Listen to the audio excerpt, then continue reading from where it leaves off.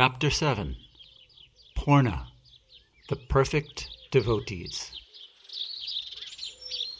Sri Pariksit said, "Mother, the great weeping of the Lord and his associates filled the universe and at once created a host of terrible calamities, because no one but Krishna could have brought these calamities.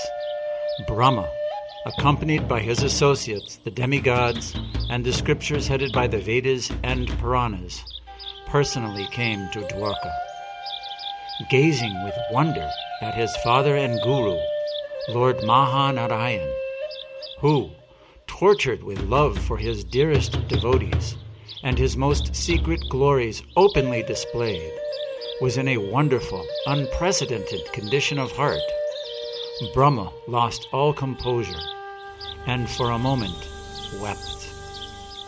Carefully composing himself, he thought how to bring the Lord to an auspicious condition. Then, in his heart, he found a way. Addressing Garuda, who loudly wept by the Lord's side, and with great effort gaining his attention, Brahma spoke. Built by Vishvakarma and decorated with deities of Nanda, Yasoda, the other cowherd people, and many cows, a district of Mathura is splendidly manifest between Mount Raivata and the ocean. It is as if Vrindavan itself had come there. Carefully and slowly, as his delicate state allows, bring Krishna there with his elder brother. Rohini may also come, but no one else." Sri Pariksit said, carefully brought by Brahma to his normal state, Garuda, who is the king of birds and the best of the wise and skillful, very gently placed Krishna and Balaram on his back. Brahma brought everyone to their natural states, and they all returned to their own places. As he was being carried by Garuda, Balaram seemed to regain his original consciousness. Then Lord Krishna was gently put in that place. It was as if the gopas and gopis stood around him. Uddhava, Devaki, who dearly loved her son, Padmavati, and the queens, headed by Rukmini and Satyabhama, unable to leave Krishna in that state, went there. By Brahma's order, they hid, staying far from the path of Krishna's eyes. Thinking himself an offender, Narada did not follow the demigods and Yadavas. Tightening his yoga garment, he stayed in the sky to see the sweetness of the Lord's pastimes unfold. Garuda also went into the sky where he followed the Lord, giving shade with his wings. Krishna's elder brother Balaram, the crest jewel of philosophers, quickly attained his original consciousness and understood everything. At once, he covered Krishna's lotus face and gently placed a flute in his belt, a horn, bugle, and stick under his arms, a kadamba garland on his neck, a peacock feather on his head, and new gunja earrings on his ears. Having thus dressed Krishna with forest garments, fashioned by Vishvakarma, Balaram picked up Krishna and loudly spoke. "See Krishna! Krishna, brother! Rise! Rise! Wake up! Look! It's late. The cows are already entering the forest. Your friends, headed by Sridham, are waiting for you. Overcome with love, your parents have no power even to speak to you.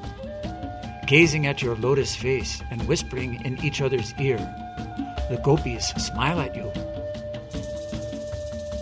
Sri Pariksit said, in this way, Balaram spoke again and again, affectionately addressed Krishna by different names, lifted Krishna with his hands and made him stand up. After a long time, Krishna regained consciousness, filled with wonder, and saying, "Good, good." Krishna stood up, opening his lotus eyes, and looking in all directions, he smiled broadly. Seeing the deity of Nanda before him, he became shy and bowed down to him. Seeing the deity of Yasoda by his side, and gazing at her face with unblinking eyes, he happily smiled and spoke. "Oh, Mother, this morning how many wonderful dreams, unlike my waking life, have I seen. I went to Mathura city, and I saw Kamsa and many others killed, Jarasandha and other kings defeated, and the demigods made happy. I built a great city named Dwarka on the seashore. Oh, I cannot tell all the other stories. On no other day did I wake from sleep with a dream like this, so charming to the heart. O noble one, if you do not think this great wonder is completely incomprehensible, when we have gone to the forest, I will tell it to you." Sri Parikshit said. After saying these words, he offered obeisances to his mother. Wise Rohini, seeing that he wished for a lunch to bring into the forest, then spoke. "O beautiful child, today your mother, who has only you as a son, is worried because you slept so long. What is the need for speaking many words to her? The cows have already left. Quickly follow the gopas. I will make your lunch and have it sent to the forest." Sri Parikshit said. As affectionate Rohini spoke these words, Krishna offered obeisances to her, gently smiled as he stole the fresh butter placed in his mother's hand, and called out to his elder brother. Because he had not yet come to the cows, kind Krishna did not eat the butter. With sweet words he asked his mother to arrange lunch. Then he went to the gopis and joked with them. He stopped the cows with his flute, and then he came to Radhika, who was surrounded by her friends, and with a joking smile spoke. "O queen of my life, now you have met your sincere devotee in this secluded place. Why do you not speak? Are you angry with me? Have I offended you? O all-knowing one, you must know about the dream I had last night. I left you and married many princesses who were on the verge of death. I begot many children and grandchildren. So be it. Now I must quickly go to the forest. O delightful one, this evening you will enjoy with me." Sri Parikshit said. After saying these words, he threw flowers on Radha, and, after first looking in all directions, kissed and embraced her. Then he rejoined the cows and the gopas. When she saw Krishna playing the flute and charmingly dressed as a gopa, things she had never seen before, Devaki became filled with love, and, even though she was very old, out of love, milk flowed from her breasts. The queens, headed by Rukmini and Jambavati, lost all composure, fainted out of love, and fell to the ground. Satyabhama and mad old Padmavati became overwhelmed with amorous desires. With their arms forward, they ran to Krishna to kiss and embrace him. Peaceful, because she had seen this feature of the Lord before, Kalindi and very intelligent Uddhava forcibly stopped them and pulled them away. As he walked, herding the cows, Krishna saw the ocean. Thinking it the Jamuna, he happily called his friends to come and play. "Where are my friends? Sridham, Subal, Arjuna, everyone happily run here. We will make the cows drink from the Jamuna, and then we will play as we like. We will dive into the river flowing with sweet, pure, cool water." Going ahead with the cows, the infallible Lord came near the ocean, which made a tumultuous sound with its garland of vast waves. From the shore, looking in all directions and seeing his own great city, he became astonished and said, What is this? Where am I? Who am I?" Saying this again and again, he gazed with wonder at the great ocean and the city of Dwarka. Then Sriman Balaram spoke to him. "O King of Vaikuntha, O my Lord, please understand who you are. Requested by the demigods, you have descended to remove the burden of the earth. Kill the demons. Protect the devotees. Perform the sacrifice of your cousin, the saintly king. Make Yudhisthira the emperor, and with your great power frighten the demons headed by Anushalva. Anushalva is Shalva's younger brother. Now that you have come here, with the Yadavas' help, please kill the demons that out of hatred torment your devotees. Sri Parikshit said, when he heard these words Balaram spoke to bring him to his original consciousness, the Lord entered a different mood.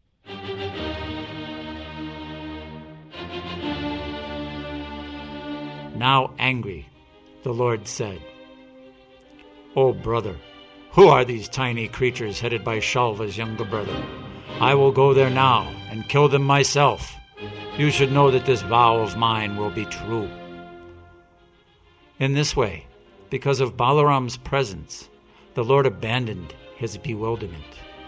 Again and again, looking in every direction, he understood that he was the master of Dwarka and the king of the Yadavas. Then, seeing his flute in his hand and his brother's forest garments, he remembered how he had fallen unconscious in the palace. Seeing how he had left the palace and gone to protect the cows, he became filled with doubt and wonder. Thinking in his heart, he smiled and laughed. Then Balaram, who was very dear to his heart, smiled and told him how Brahma had arranged for everything.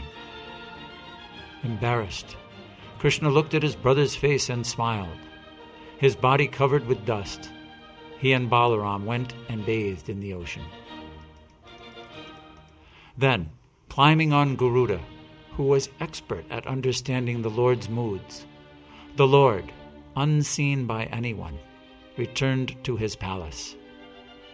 Informed of everything by all-knowing Uddhava, the women, headed by Devaki and Rukmini, went to the Lord's side in the inner rooms of the palace. Mother Devaki greeted her son with words of blessing, and then, aware of the time, quickly went to prepare his meal. The Lord's dear and pious queens were also there, hiding behind pillars and other things. Satyabhama, however, did not come there, and Lord Krishna asked Uddhava about her.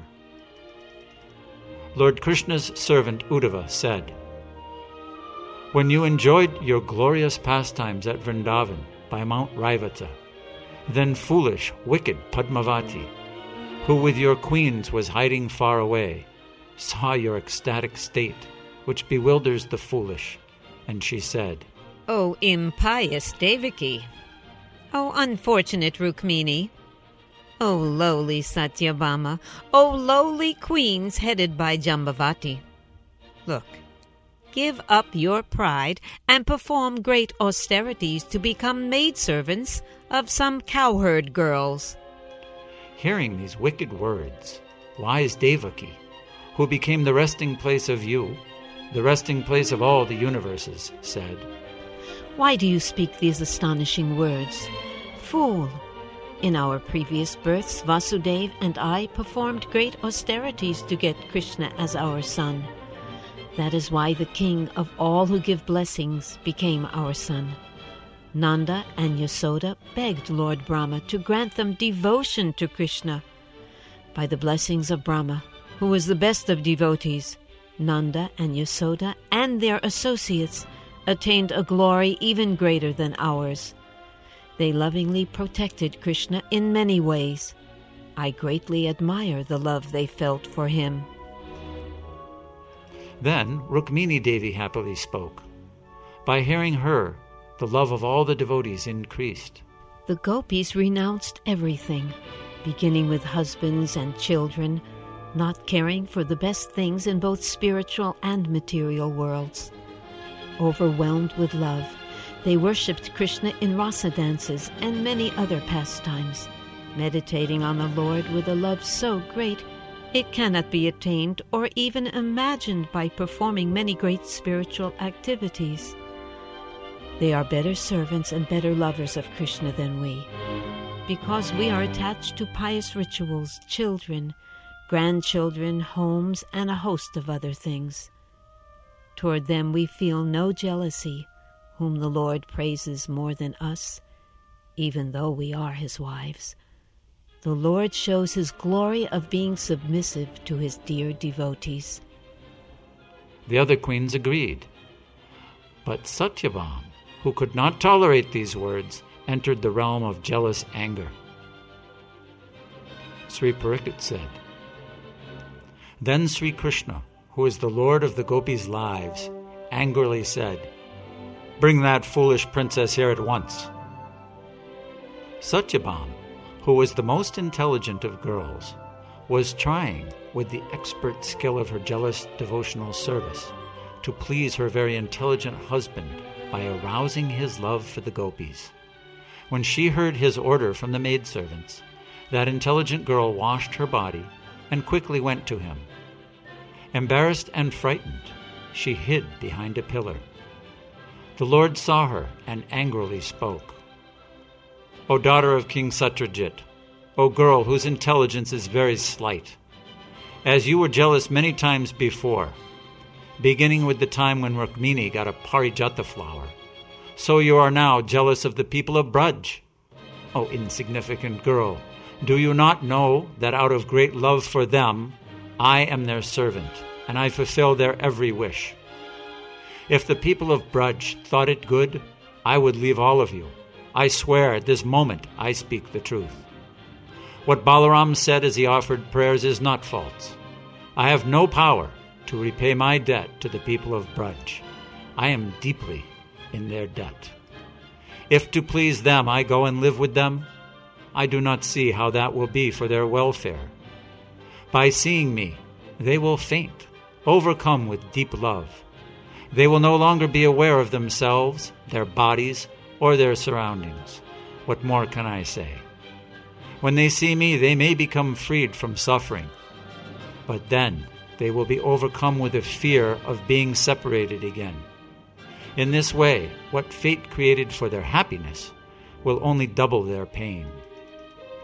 Because of not seeing me, sometimes they are tortured by the blazing fire of separation, and sometimes they are almost dead with madness. In this way, they are filled with wonderful, sweet love. Sometimes they worship the darkness, which is like the color of me. Thinking it is really me, they kiss and embrace it. What more can I say to describe them? Seeing that my presence and absence are the same, I do not go there. Now, hear the reason why I married you. O proud and jealous girl, when I was living in Mathura, and I was separated from them, I had no desire to marry. When from a Brahmin's mouth I heard the pathetic letter of passionate Rukmini, who was on the verge of suicide, I removed the pride of a host of demon kings, took her away in the midst of a battle as the kings looked on, and accepted her hand. When I see her, I remember the gopis, and I become filled with grief. To heal my heart by reminding it of the 16,100 gopis who with a vow worshipped goddess Katyayani to attain me, I married you all. O noble lady, even so, happiness and glory have left me and gone to a better place. The better place is Braj. When I was in Braj, I enjoyed supremely wonderful and beautiful pastimes with the charming people there. Plunged in an ocean of bliss, I did not understand how the days and nights were passing. In the happiness of my childhood pastimes, I killed many demons, conquered and sent away wicked Kaliya, and held Govardhan Hill in my left hand. In this way I was plunged in an ocean of happiness. I thought the words and sight of Brahma and other demigods, as they offered obeisances and prayers, were painful. I forgot my mission on behalf of the demigods. With my handsomeness and the unprecedented nectar music of my flute, I charmed the universe and filled it with great love. For the moment, let us not consider the residents of Braj. Let them stay far away. Brahma, Shiva, Indra, Chandra, the Siddhas, the demigods flying in airplanes, the cows, bulls, calves, deer, trees, birds, bushes, vines, grass, rivers, and clouds, the moving and unmoving creatures, the unconscious and conscious, all became plunged in an ocean of love. Overcome with ecstasy, they left their own natures and attained the opposite nature. For example, the moving creatures became stunned, and the motionless and the unmoving creatures trembled with ecstasy. You may doubt, thinking my words may be true or not true. Ask Kalindi. She personally saw the bliss of my pastimes with the people of Braj. At the present, even with the bliss of playful, joking pastimes, I cannot bring my relatives, the Yadavas, to that same kind of ecstatic love. Because it is very difficult to break the pride here of people like you. With shame I have put down my dear flute. The situation there cannot even be described here. Vyasadev's son, Sukadev, who is dear to me as the people of Braj, with great love will describe something of it to his disciple, Parikshit, whose life I once saved. Sri Parikshit said, fearing that by glorifying the good fortune of Braj, the Lord would again become overcome with ecstatic love, Minister Uddhava called for the queens to come. Quickly coming, grasping his feet, and offering prayers with sweet and plaintive words, wet with tears, the queens, headed by Rukmini and including Satyabhama, gradually pacified their husband. Uddhava quickly brought in Devaki and Rohini with the Lord's meal. Then he brought in Balaram, who had just bathed. Then he told the Lord that Narada was standing at the door. Then Nanda's son, Lord Krishna, who sees within everyone's heart, asked, why was he stopped today? This is not the way he came in before. Uddhava smiled and said, Lord, out of timidness and shyness he does not come. Then Krishna, the master of the Brahmins, personally went to Narada, spoke to him, and brought him in. The Supreme Personality of Godhead said, O dear friend Narada, O saint, overcome with love for me, O best of they who taste nectar, you have done me a great favor. Although in the forest fire of separation, my gopi beloveds are filled with pain. That pain is more glorious than the happiness of directly seeing me. It is indescribable and enchanting. It is an ocean of ecstatic love.